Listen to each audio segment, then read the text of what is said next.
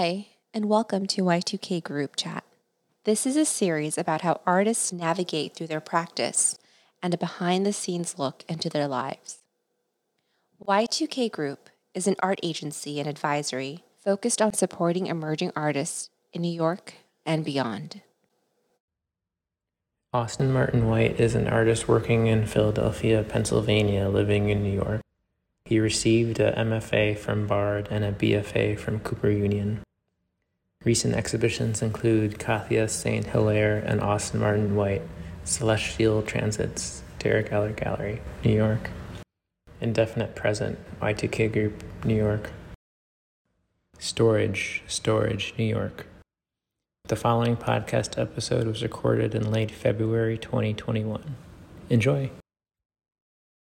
I was born in New Mexico, and I was born on an Air Force base because my dad was in the Air Force. Oh, okay.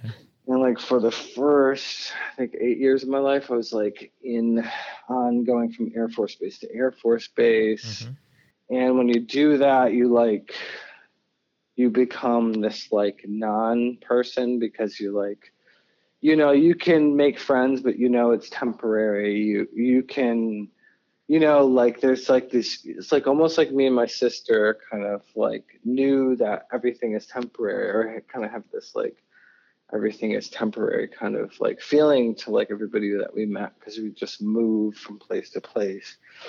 And every place is kind of in this kind of the way you just described where you grew up. Like it's kind of like this weird generic kind of amalgamation of like different of diversity within the United States, but in this very kind of specific way. Like, there's like, a couple Black families, a couple, maybe one Asian family or one like adopted Asian kid, maybe a refugee or Southeast Asian or Muslim family, like mixed in some sort of weird way as like being like a translator or some sort of weird thing. But like, yeah, I mean, and then like, I don't know, like everything is really, I don't know, it's weird, and everything kind of like has this kind of, in my memory at least, like has this kind of milk toast, Sunday service kind of like vibe to it, Yeah, definitely. Like where you're in like, you're like going, like nobody takes Sunday school seriously, but you have to go to it, but you're with all these weird people. Mm-hmm. But in like the only commonality is that the situation itself is like bizarre. and these white people with sweaters are talking about Jesus. So yeah, I mean, like, no, I mean, I kind of feel that. I feel that. I feel where you're coming from in that respect. Yeah. Getting to art, like running a gallery, and before, I went to school for painting, so I was kind of like locked in to just like making art and thinking about art. But, I still like, I mean, I basically watch like YouTube all the time instead of like TV. So it's just, again, like just with the sort of. No, you got to get on books, my bro. Yeah, no, I know. You got to get on Audible, dog. You got to get some Audible credits, man. Yo, donate to Matthew's Audible credits. He needs to read some books.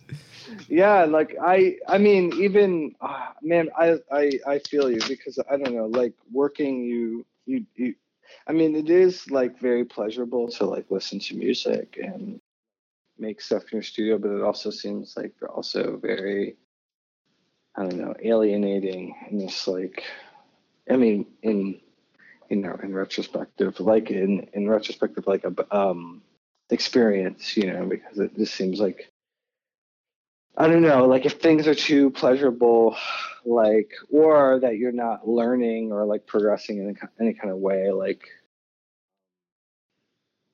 I don't know, it feels like things are like there's a stoppage or something.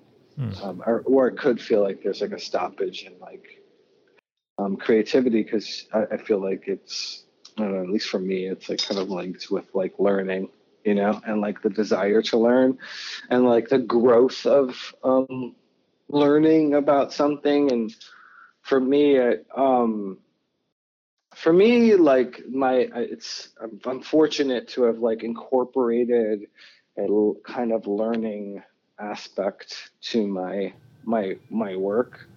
So it's not just a purely pleasurable thing. Like, I mean, I usually like to read book or like listen, read in quotations, to books, like while I'm like painting or drawing or working or whatever.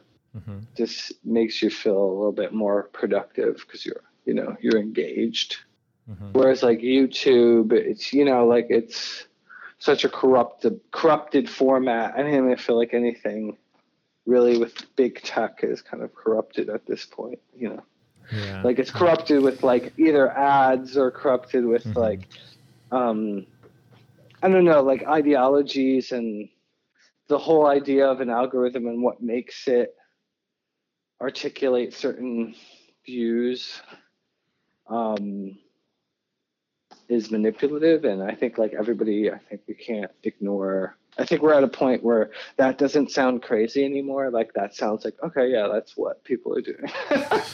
So, that's how people, you know, make money, send their kid to college. But like, yeah, like, you know, like, so like, it's weird because I feel like when I was in high school, all tech was like good and it was like kind of underground and you could trust it and like, you know, like, oh, it's not gonna do it because they give everybody shit for free, like LimeWire and like, you know, like, you know Napster. what I mean? Napster, yeah, like SoulSeek. you know, like these guys, yeah, SoulSeek. Like content is just downloadable and we, you know, and that's the way things should be, but it's not, you know. There was a cost to that. We just didn't see it. It just came later. Yeah. Yeah. Oh my gosh. But yeah. So yeah, how did oh wait, before I go any further, Okay. I'm just interested, and feel free to say fuck you. Okay. But like I mean, I get asked this a lot because I am quote unquote racially ambiguous, but you are, I feel like, too. Yeah. And you have, I mean, you just said that you were adopted. And what could I ask you? Do you know where you are, like where you're originally from? Like, Yeah, definitely. I mean, my adoption story is, I feel like, you know, like my parents were very supportive. You know, I've heard a lot of stories about people being adopted and, you know, growing up in sort of negative homes or having a lot of like anger, like within them, or just kind of like not having a good environment. So I guess like for me, like it's not something I like hide, you know. I guess like yeah. because like sometimes I'll get like questions about it, but like people are unsure how to approach it. And I'm just like, oh, it's fine. But yeah, because your last name and just your name generally is like if I saw that on a piece of paper and I never met you, I'd just be like, oh, that's an Irish guy. Yeah. You know what I mean? Like, Yeah. I mean, the same thing is with me, you know, like the same thing is with me. Like my name is like so Anglo generic, you know what I mean? Like it's just like Austin Martin White, like nothing to see here. Anyway, sorry, I'm digressing. Oh, no, it's all good. Yeah. So when I was little, I noticed my skin color was different. So my mom basically had to tell me, you know, like, oh, you're adopted and you're not white, even though I kind of grew up sort of feeling white. It's very weird. But Mm-hmm. yeah, so I was born in Juliaca, Peru, which is near Lake Titicaca, and I found out I'm a part of the Aymara tribe, and yeah, so actually I'm indigenous South American, and Oh, that's amazing, man. yeah. That's amazing. How did you find out? How did you find this out? If I may ask. Oh, it's also an interesting story, kind of like weird. I think about it a lot. Just, I mean, we can maybe get into it later, but kind of the whole destiny, free will thing. But basically, like my dad worked at a hospital and he was a nurse, and him and my mom were trying to have another child, but they were having problems. And he had a coworker who was Peruvian, who was also a nurse. And yeah, so his friend, his coworker, her cousin's name was Elena, and she ran an adoption agency in Peru. And so there was this like connection there because I guess, yeah, this was like the 80s. So I think adoption was kind of hard. And based on like how you like applied for it, I think there was like probably your income levels. Yeah, maybe that too. I didn't like, but like there are certain countries that were more easy for people to adopt from. So I think like my parents said originally that they're almost gonna adopt someone from Asia, but for some reason it didn't work out. But yeah, so then they were I think they're like kind of gonna, it wasn't working out, but then like my dad's coworker had this connection, so it actually like happened extremely fast because they're like, oh, there's this little boy who's you know, his mother put him up for adoption. So yeah, it happened very fast. And my parents flew to Peru in the late 80s, and basically did all the legal stuff, and brought me back. But they said it was a little scary because there was some Peruvian terrorists, and a lot of bad stuff happening in Peru at that time. But yeah, it was Escobar. Yeah, I mean, connect maybe loosely. I mean, there's a lot of things happening in South America at that time in the 80s, so could have been anything. That's beautiful though, man. Like, but that's amazing. Yeah, it's just. Do you have any memories? Like before you came to the United States, or is it just like you felt like your memories have been sort of stored here? I mean, I know this is a difficult question. No, so I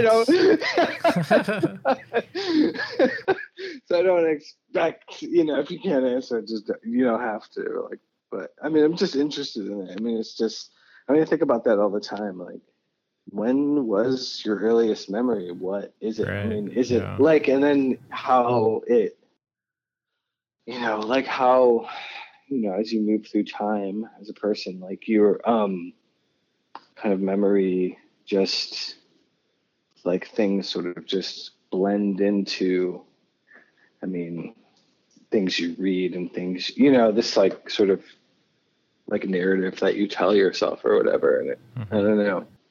Like, I just wonder, like, what do you remember? Because I remember small portions of like different fragments of places that I lived when I was younger, but nothing sticks, really. Yeah. I mean, it's weird because my parents took a lot of photographs, and then there's even some like early home videos when I'm really young, but that I've seen before, but I can't really like distinguish if what I'm remembering is like from like if the photograph or the video is like helping me remember or like if I just remember it without that. So yeah, it's kind of weird, but I would say like my earliest memory must have been just like I don't even know, like maybe like starting in kindergarten or something. I mean, I can't really remember when I was really little in a weird way, but there's all these countless photographs of me as a baby, you know, so I can kind of just like piece it together from that. Yeah, pretty much. But yeah. Sorry to get so personal. Oh no, it's all good. Yeah. So what you want to talk about art, or do you want to talk about what do you want to talk about? Should we go through the questions, or Yeah, sure. I mean, or whatever. It can be a freestyle too. I mean, I don't mind freestyling either, but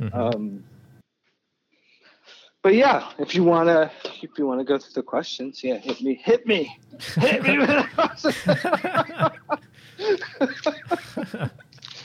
do this. All right, well, I mean, this ties in pretty well, but what were your first memories of art? First memories of art. God, fucking perfect segue, man. Perfect segue.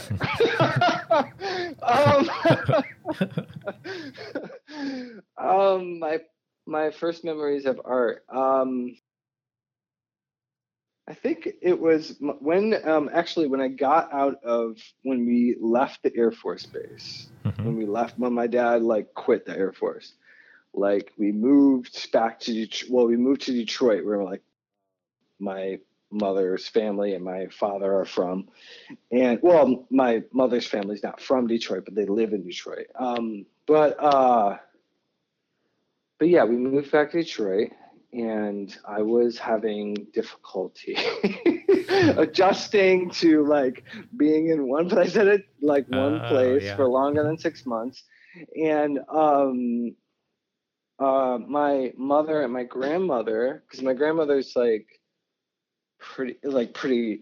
I mean, I think I get a lot of inspiration from my grandmother, because she's just been a person who like from day one has just always believed in me as like a creative person, and she's a creative person. Oh, wow. And like, so she I mean, but I feel like she was was at like a point in whatever, like in just her life too, like where she never really got the opportunity to be, to realize that or actualize that as a person in her life.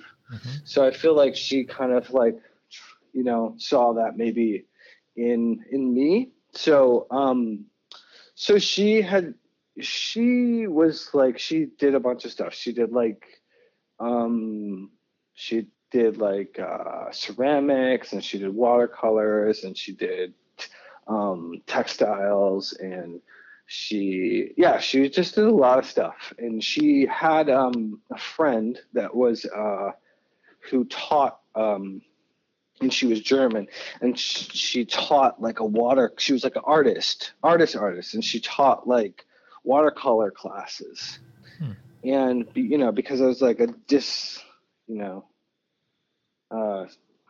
antisocial youth, or whatever, not even youth, like adolescent, like they were like, oh, maybe this will chill him out.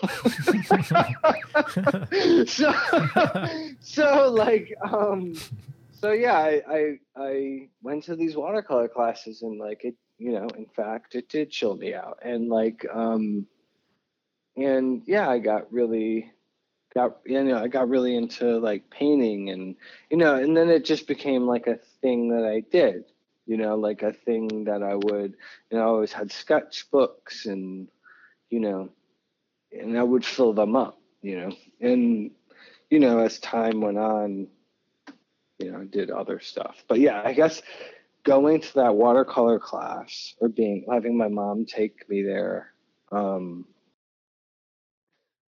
mean, it had to be like, yeah, I mean, it was really weird. It was like some weird old lady, and like painting watercolors on her patio for a summer. You know what I mean? Like, so it was, I mean, it's not like, this is Detroit. It's not like New York, where if I said that, it's like, oh, you come from privilege. Like, oh, you went to the upper West Side, you painted on the patio. Like, no, this was like Detroit. This was like a fucked up place, and like people were poor, and like this is just some random ass lady who liked to paint. You know what I mean? So yeah. So I mean, it was So no, but I mean, it was great. I think that was my first memory. Yeah. Now to answer your question and finalize this question part, done. There we go. Yeah. What's the next one?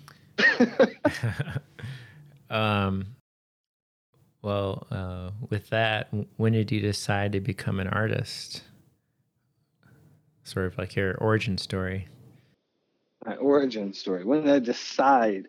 I don't know. I feel like I've been hot and cold about being an artist forever. Oh, okay.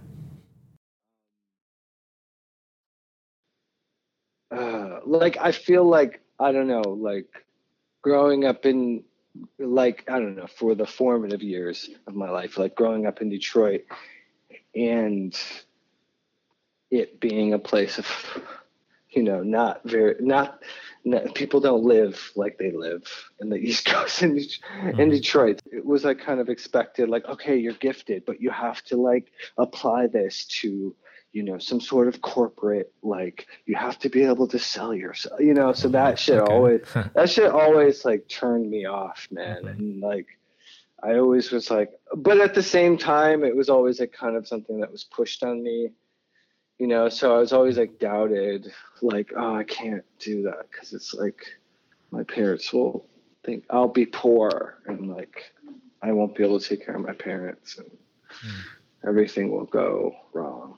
And I don't know, I still feel like that. But like, but no, so I always denied I was like head faked like being an artist. Like I like, so when I went, so initially, like, I think like, when I decided was, I think probably when I started at Cooper, because before I started at Cooper, I went for like one semester to this place called CCS in Detroit, which is College for Creative Studies now.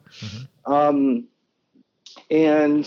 there I met Kevin Beasley and another guy named Mike E. Smith, who's a sculptor. Okay. And I don't know, like I mean, like I met them, but we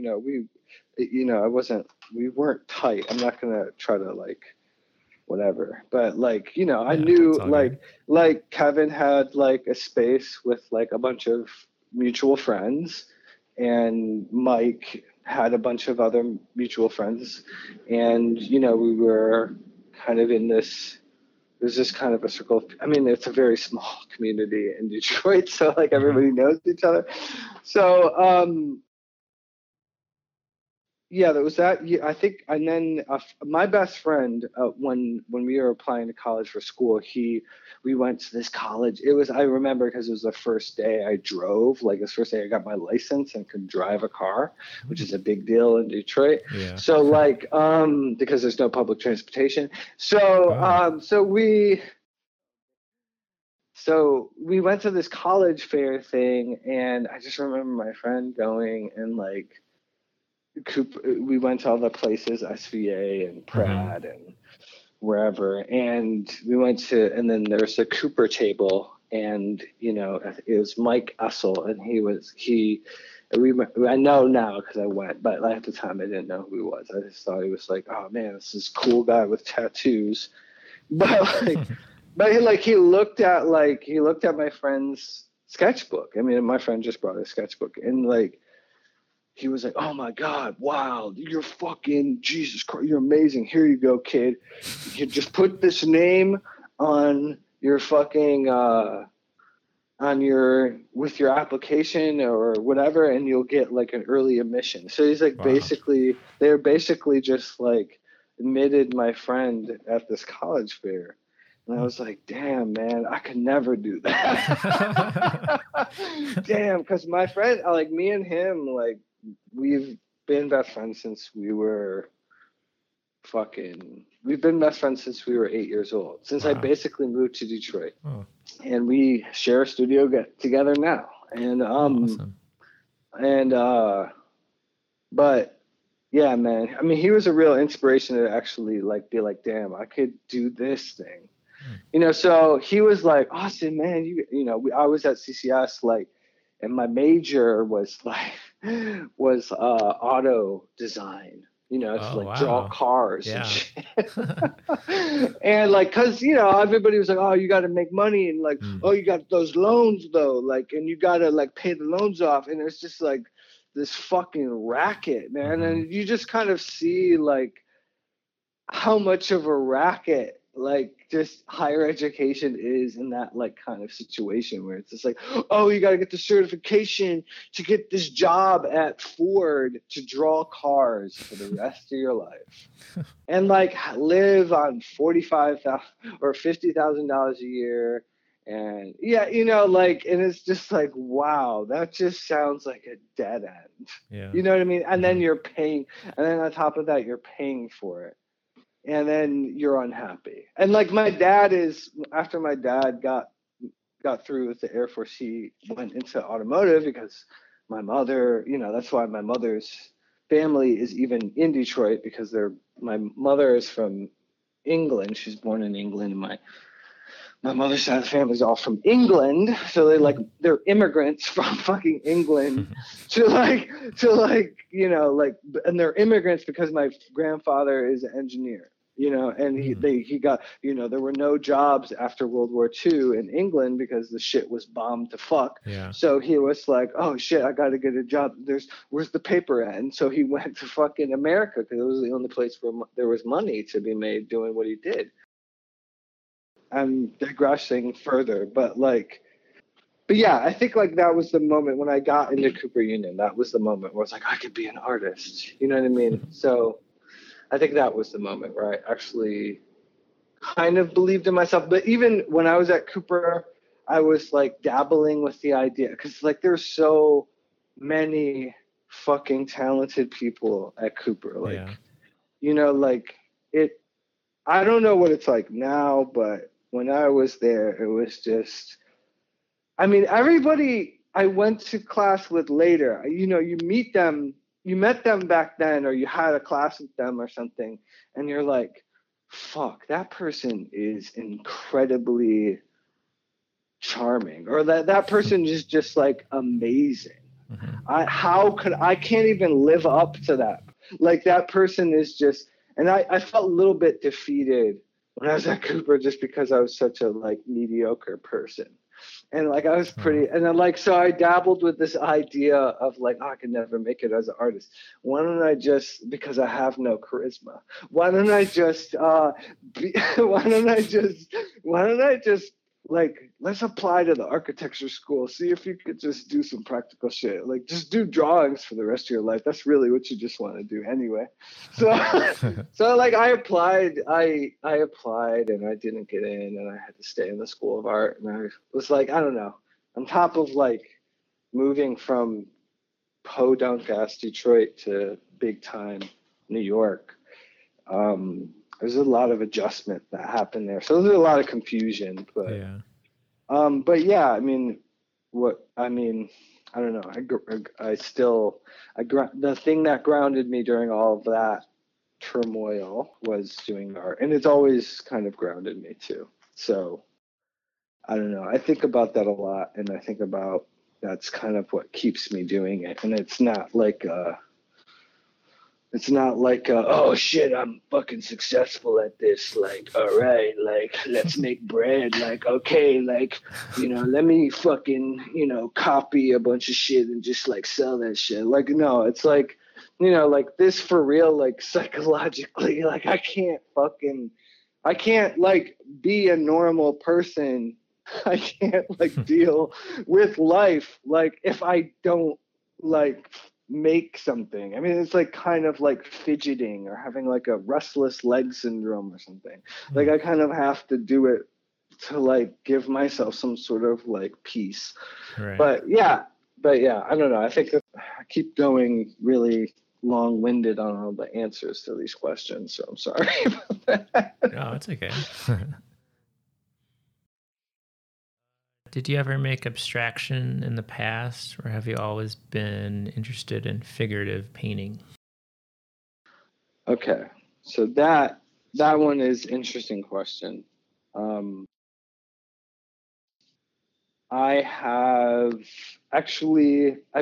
been interested in both,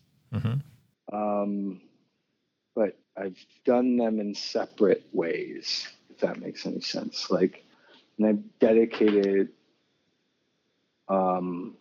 years of my life to both of those things individually, you know? And I think I've arrived right now, I feel like, which I feel really good about. It's like I feel like I've arrived at this moment where my interest in abstraction, or what I like to cloak in the term formalism, like I merged those two interests, you know. So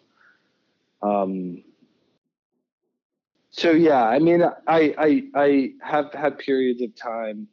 I mean, even before, I mean, what led me to discover a process that I use now, which is like pushing rubber through a screen and pigmenting the rubber before I push it through, and then stretching the reverse image onto a stretcher bar over either linen or burlap or canvas, is by an interest in just becoming really fixated on something that is very abstract, which was textiles, you know, and how the physical nature of looking at a textile, and that's, I think, and the sensation of that has been something that I've wanted to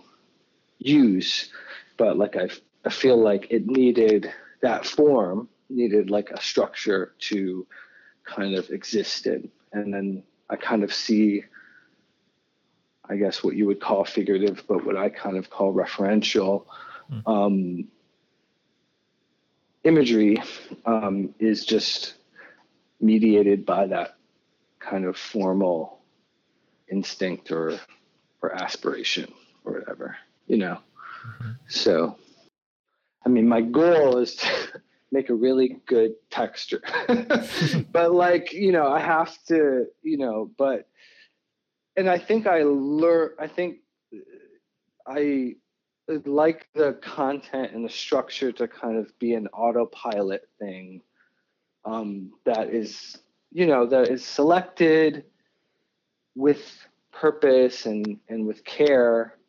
And I mean, during the pandemic, I got to place a lot more care and rigorousness with or rigor with actually sourcing what I reference and using it as collage with drawing.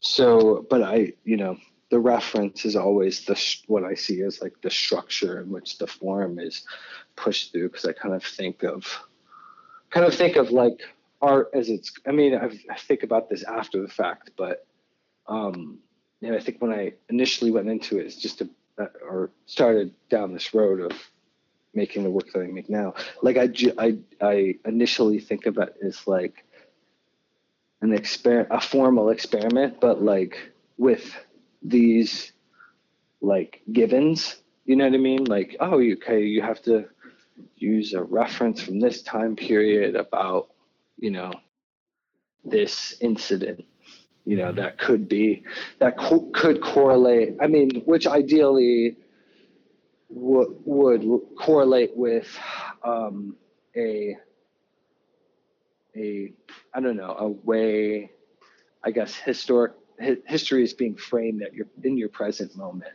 you know. I mean, you can never be truly accurate, but at the same time, it's not necessarily about predicting anything. It's more about like capturing.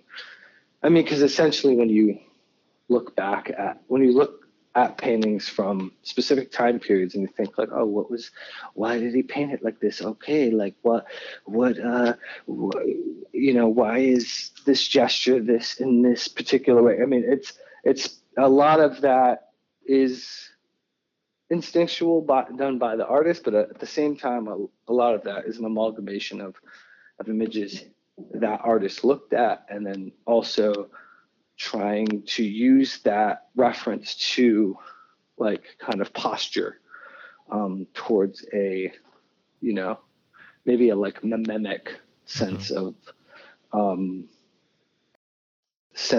like images as they move through history or feelings or whatever. So that, I mean, that's my approach. So that's kind of something I refined during quarantine, but I will at least refine my thinking about it during quarantine. I mean, I think I did it before, but I just didn't know how to articulate it. But I always like when you answer the question, I'm like, how did we get here again? Like, what was? I'm like, sorry. I feel like I am a rabbit hole. Sorry. No, it's okay. All right. What's the next one?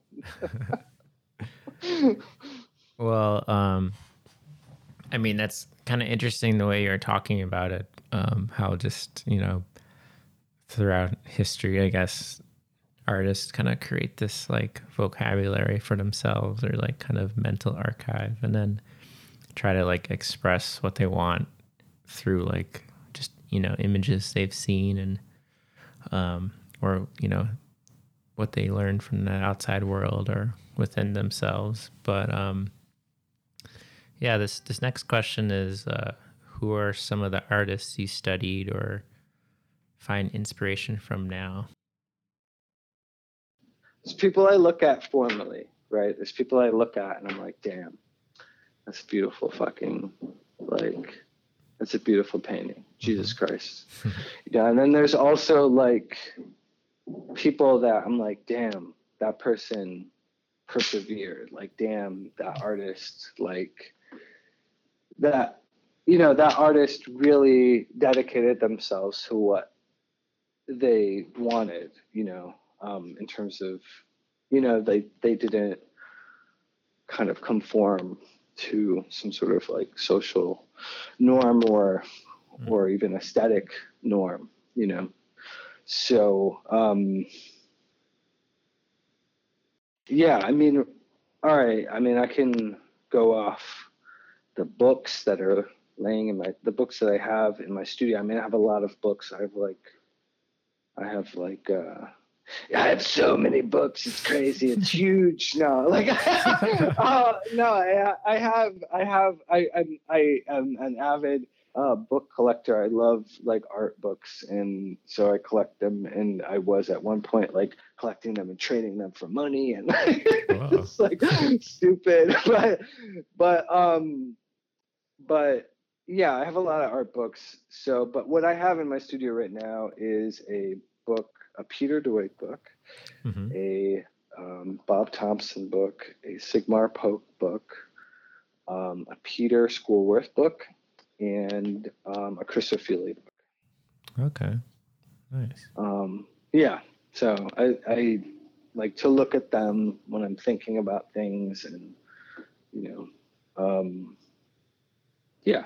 Oh, and I have snuck away. I have this like book that was like the book for this museum show at the Philadelphia Museum of Art that was about like African textiles called like wax cloth textiles that were like done in Holland, I think in Belgium, but they were like this trade that like went back and forth between Holland and I think Congo or Ivory Coast. I'm probably flunking on this test, but but I'm not sure. But it is a type of textile I think is very, very, very common. I mean, in terms of I don't know, an Africana like aesthetic. But they have like an interesting history, because the history of them is that they're like these designs that are made in Europe, but then they're sold in, so it's about this like market like call and response between like Europe and Africa, which I kind of think is very interesting. So like they have weird things, like it'll be a design of like cell phones and like computers, but it's like really beautiful and formal, and you don't even think that they're like cell phones and computers. You just think of them as like design. Oh. Like design elements. So like the abstraction is like so powerful that you don't even notice the signifiers within it. And I kind of think that's like really interesting, and I've always thought that was like really interesting.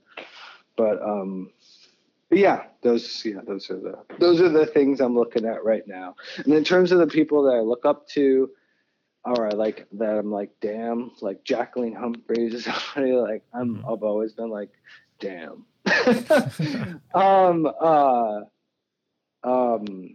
Some people that I've experienced in my life as like professors and stuff, like when I went to Bard, I went there to go, I applied because I wanted to kind of study and pick the brain of Chaney Thompson. Unfortunately, I didn't get to do that as much as I wanted to, because he left like the year after I started. So I didn't get to really build a relationship the way I wanted to with him, but it's cool, respect.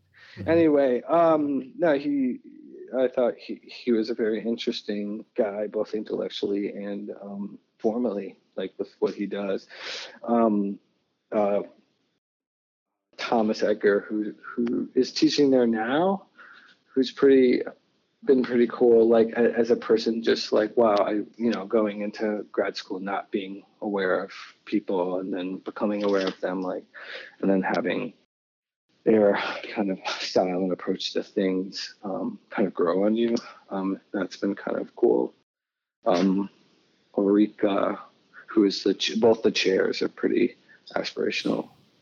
Ulrika Mueller and Cameron Rowland, pretty awesome. Oh, wow. Pretty awesome. Yeah, pretty awesome people. Mm-hmm. People both in like, as people, and also as like artists in the world, like, so, yeah, I guess that, there's probably a long list of people, but yeah, it's okay. It changes every day. But like, right now, look at that, that's a pretty good roster, I guess, for the answer to that question. Cool. Well, how has drawing played a role within your practice, and how has your drawing evolved since grad school? And then kind of a follow-up question, what did you think of grad school, and what was your mindset like post-school? Okay. Well, I always draw, and I've always drawn and draw. So it's always changing, but I think maybe over the years I've become more attuned to the actual attuned to the actual material nature of drawing and what goes into, or what constitutes a drawing materially. I've gotten into that idea. So like, I don't know, I'm very interested in like how a Sharpie soaks into a piece of paper, or how the tooth of a certain kind of piece of paper can like affect different grades of like lead pencil, just like, and I don't know, just how that material interaction, I think I've grown to appreciate as I've gone through the years drawing. So I guess that's that one. And then how did it change from grad school to now? Grad school to now, I don't know. Now I've figured out how to automate my thing, but but when I started, my work before grad school, I was really meticulous, and like it was I kind of had like this oppositional attitude towards the concept of a machine or a machine-made mark, and I felt like in my work, because at the time it was pretty hard edge abstract, like geometric abstraction kind of thing, but it was like kind of about, for me, it was like kind of about this repetitive mark that was made and then that accumulates into these like different geometric forms. And then when I got into grad school, it's funny that you mentioned drawing, because drawing was like, it's like kind of my only weapon when I got there, because I was like fucking broke, and like I was like, I'm not paying for fucking any materials, like fuck that, like I'm not bringing fucking art. I mean, all right, so I went to Bard. And so Bard is different than other grad schools because it's a low residency program. So you meet for 2 months in the summers for 3 years. And then you have it's called a low residency, and you have basically 3 kind of free terms where you're like kind of on your own in your studio back wherever you're from or wherever you live, and to make work that you present in the summer, essentially. So you kind of essentially make work on your own and then come and have it evaluated in the summer. So it's a kind of different vibe than, I don't know, Yale, Columbia, VCA, the other programs. Where it's like kind of this like pressure cooker. You got to go to the pit, get your ass handed to you every week, but you got to keep grinding to you. Like, so like it's kind of a more chill like take on grad school, which I kind of appreciated, because what that kind of 2-year school doesn't do for you that Bard does for you is that if you play it correctly, some people don't do this, but the way that I looked at it was like, okay, you have to kind of figure out how to be an artist in the world, which in a fucked up way means that you have to hold some sort of like real estate, which will be your AKA studio. And then you have to like, you have to do that while juggling a job, while reading 500 pages on blah, blah, blah, so it kind of like pushes you to be a better artist in like kind of a really practical way. And then it also, it's like kind of can fit into your life. If, you are not like 22 years or 24 years old or something. Yeah. So when I was there, like I was like, yeah, fuck money. I was like, fuck spending money. So I was like, all right, what am I doing? All right, what is the basis of what I'm doing? I'm like, all right, I'm making marks in a lattice form and building it up to create some sort of form, and that's the voila of what I do, essentially, at that moment when I started grad school. So what I did was like I bought this, and what I was doing was creating these small marks. It's kind of interesting because it leads into what I do now. But like I bought this, like these big rolls of this. It was kind of like the same kind of, it was kind of like the screen that I use now, but it's like for patching big breaks in drywall. So it's like this thing that has like it's like a screen that has like adhesive that you can attach to a wall. And so what I did was I would take that roll, like stick it to the wall, and then like cut out forms And then inside all of the like little squares that were the like kind of screen of this mesh, I would like make like marks of different variation. Kind of like, whatever. It's kind of like a lot of people actually, but like, yeah. So I did that. I made these like wall drawings that were just made out of lead pencil that were like, I wasn't gonna bring it home with me. It was just gonna be like, I'm gonna present this and see if I'm gonna I'm gonna throw this turd against the wall and see if it sticks. So like I did that. Like, and then people.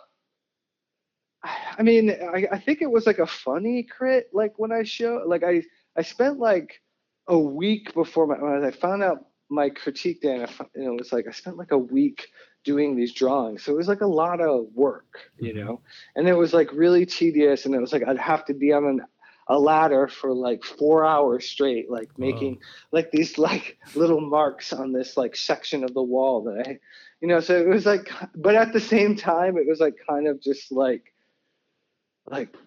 it was throwaway in this weird way, because it was just like, yeah, no, none of this work is gonna go with me anywhere. It's just like for this moment in time. It's just this drawing.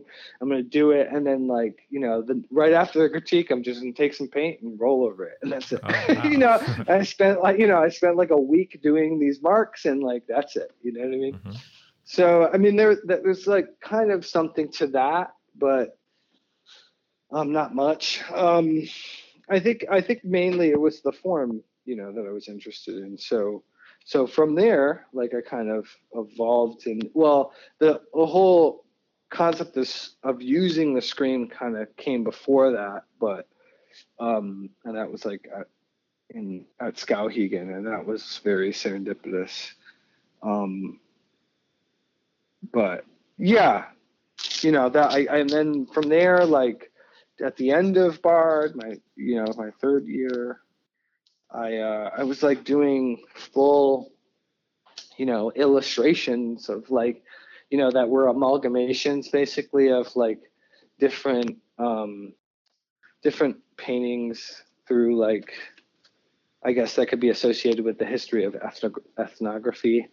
And I made them into these like kind of mystical, kind of mythic, I would say mythic, I don't know. I mean, they're like kind of mythological, like kind of illustrations. I mean, they're interesting, but like, they're very, there's like a fine line. And I think they're like right on that line and a little bit on the side of illustration. So, but I mean, but yeah, it's like been a weird,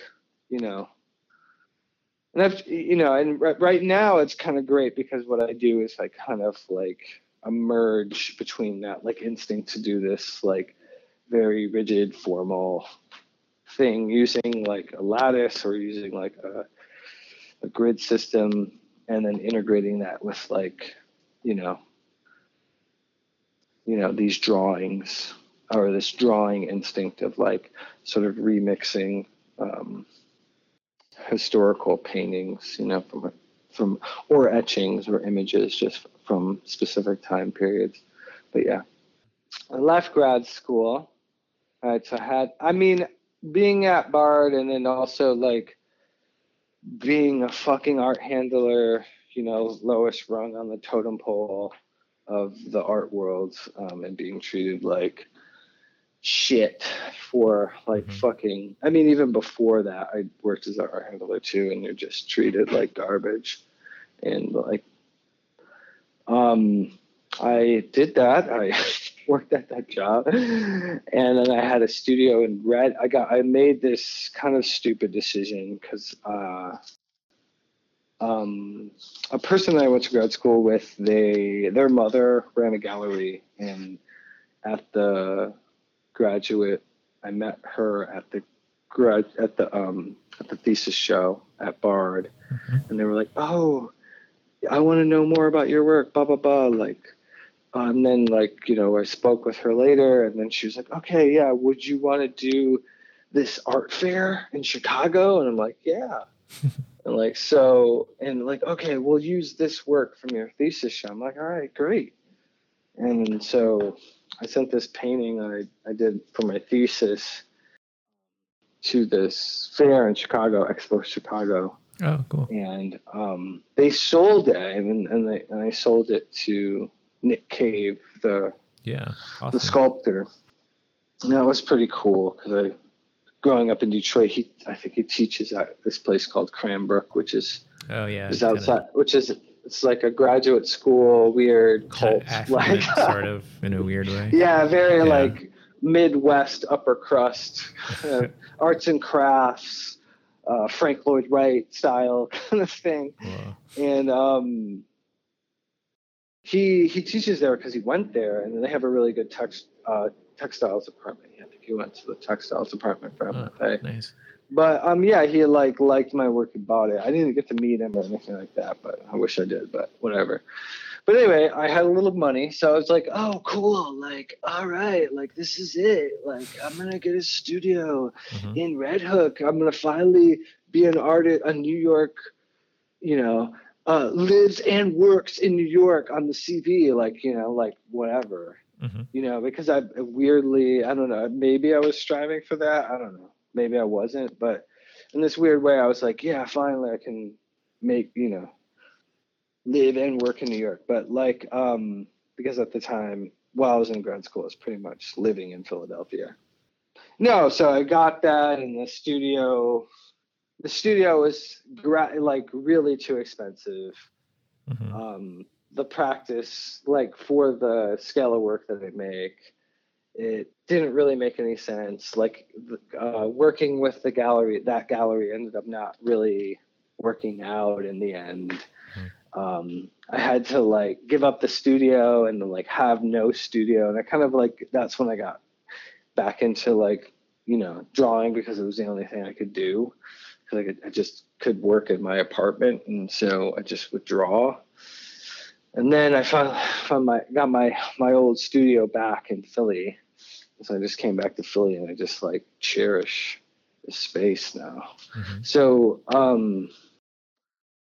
yeah, I mean, it was been kind of a scramble. And after that too, after I moved back got my studio back in Philly, I kind of was I'm going to take it a little bit more easy in the studio. I'm going to pay more attention to my really bad job. I'm going to try to apply myself to become some sort of management, blah, blah, blah, of this stupid ass company that I was working for. And, I really put all my energy into that, because at the time it was the only thing I kind of had. And, I felt really good doing that. But then COVID happened, and then they just dropped me like I was fucking, like I was worthless. So it didn't. Wow. Yeah. So then I kind of just all I had was a studio. Unfortunately, I had unemployment too, so I just worked. And then yeah, I mean, it's been a weird ride, So I mean, I'm glad that now, I mean, God, knock on wood, cross my fingers, who knows, but I'm fortunate enough to have I mean, people are paying attention to me a lot more, and I have the show at Derek Eller. I have a show with you guys. I showed at this place called Storage, which is with a friend of mine from Cooper on Utica. And yeah, I've been very blessed, after COVID and having everything sort of fall apart, and kind of art has once again come back into my life and kind of saved me in this weird way. So I'm very thankful for, I mean, it's been a hard journey, but but yeah, here I am. I'm not, I mean, maybe in a weird way, Bard kind of prepared me for the ups and downs of really being an artist, and not in some sort of false simulacrum of what it's like to be blue chip art star, Yeah. So so yeah, I don't know. I mean, it's like I've just been very realistic about my expectations about things, and yeah, I'm just like in a fortunate situation right now, but that can change very quickly. Yeah, so that's where I'm at. Is that a wrap? Is that all she wrote? Oh, there's a bunch of more questions. Okay. I mean, we can go through them. All right, let's do one more wild card question. How about that? Throw me a wild card from the list of questions. Okay. Curveball time. Your work is examining colonial history and imperialism from centuries past. How do you feel about the state of our country and race relations now? All right, the ultimate curveball question, man. The one that nobody wants to answer, but everybody wants to answer. I don't know. I don't know. I mean, it's hard to try to make predictions about what the fuck is going to happen, you know? Yeah. But like, you know, we just went through 4 years of Donald Trump. America, I don't know if really America's really realized that it's always just been a racist ass fucking country, and that it's probably never going to change because the power dynamic, because racism is embedded within the like economic, social and economic like structure of our country and the founding of it. You know, it's in the fucking Constitution, and in like, I don't know, maybe I'm a little conspiratorial here, but like, I don't know. I think like as somebody who is of, you know, African American lineage, like you look back on history and, you know, for white people, like shit goes from like, man, I had a horse and buggy like fucking 40 years ago, and now motherfuckers going to the moon. And then, you know, and then for, you know, for African American, it's like, you know, my grandmother worked at a factory, my dad worked at a factory, and he's a manager, and I work at a factory, and I'm a creative or something. You know what I mean? It's very slow. You know, like progress is happening, but like I feel like if you're a person of color, you really kind of realize that, you know, like things happen a lot slower than the expectations of white people, the way that white people have the expectations in life and the things that they want, you know, and that, you know, you kind of have to just move, you know, go with the flow of time and, you know, have aspirations and stuff and put energy towards that. But, you know, it's not something that's going to happen tomorrow. And it's definitely not something that's going to happen for nothing. You really have to work all the time. I mean, you have to work a lot. And it's crazy because you see other people in life and things are easy. It's almost like things are handed to them, you know, but you know, that's not what it's like for you. And you have to just know that, you know, with hard work, you know, it's stupid and it's cliche and whatever, but I mean, it's the only truth I've ever found in my life is if you work really hard on something, like progress accumulates, you know, like progress materializes itself. So I kind of hold myself to that, and I hold history to that too. So I think, like, you know, things are going to, you know, progress, but it's not going to be, you know, it's not going to be fast, you know, and there's going to be a lot of dips and bumps along the way. So, you know, hopefully the police will stop killing black men for nothing in 10 years. I mean, I'm like laughing, but it's not fucking funny. It's like fucking absolute facts. Like, it's just, what's funny is that it's tragic, you know, and that's something that is, in a weird way, it's like the only thing you can do in defiance of oppression, is laugh at it, I don't know. That's my point of view. Maybe other people don't have that point of view, but that's my point of view, is you kind of have to smile as you're going into the meat grinder, because that's the only shit you can do.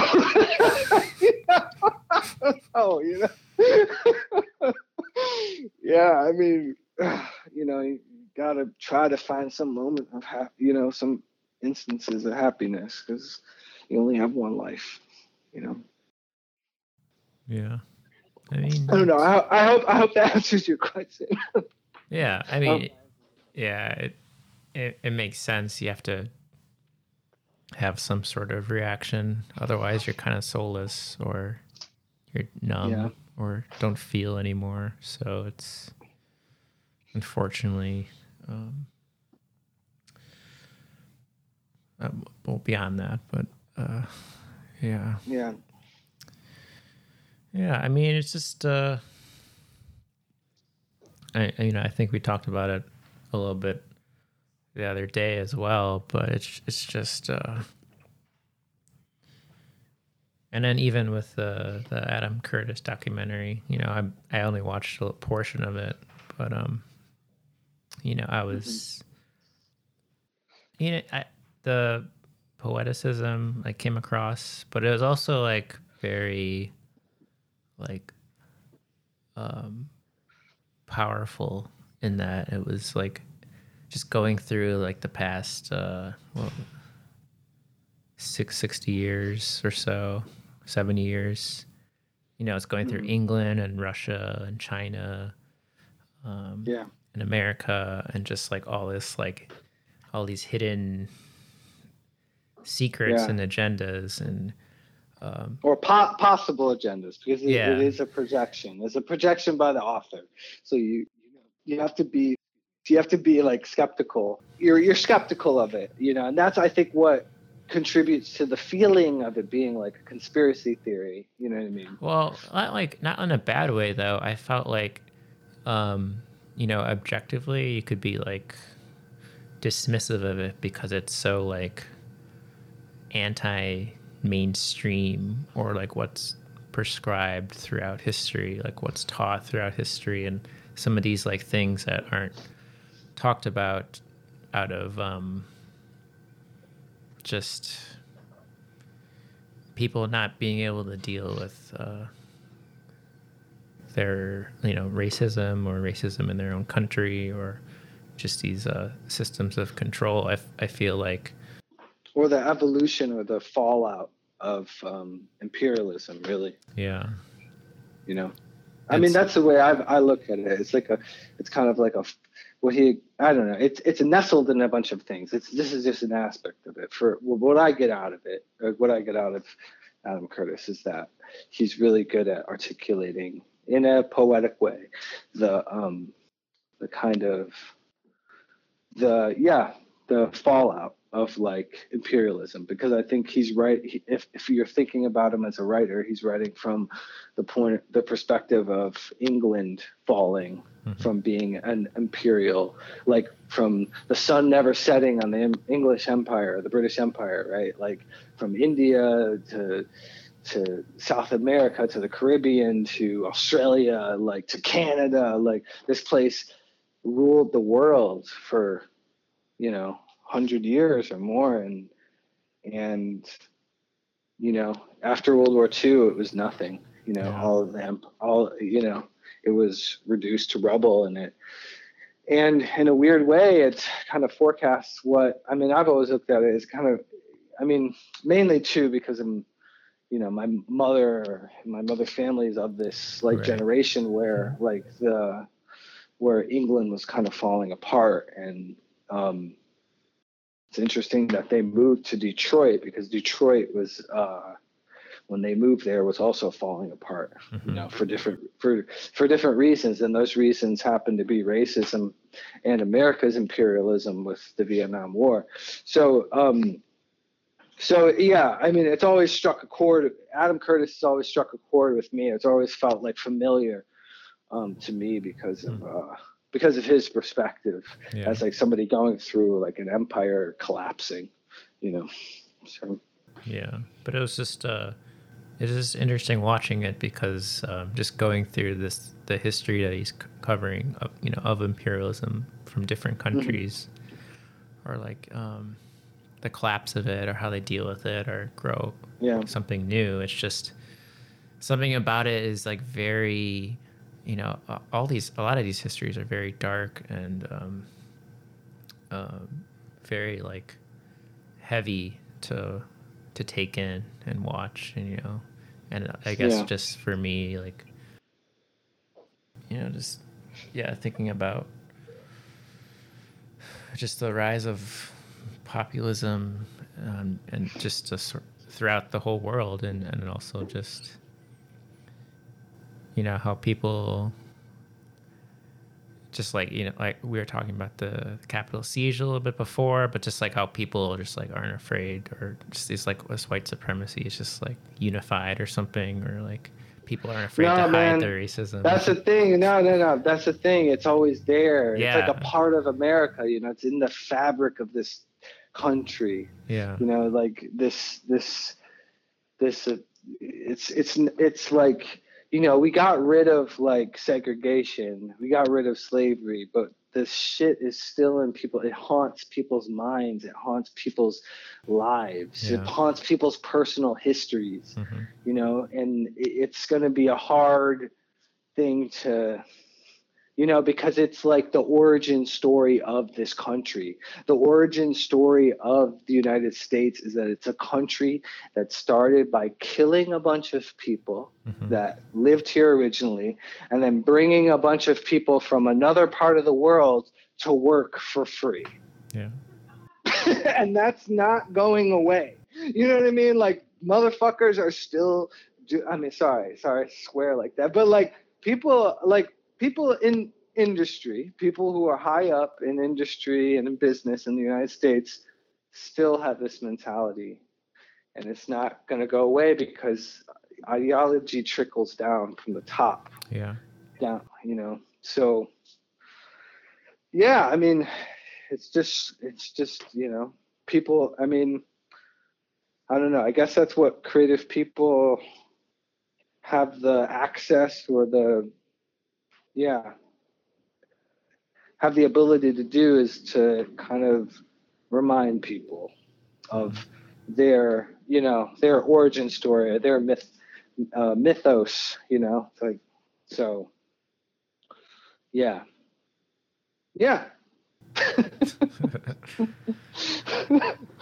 So you want to wrap it? Oh, sure. Yeah. Just,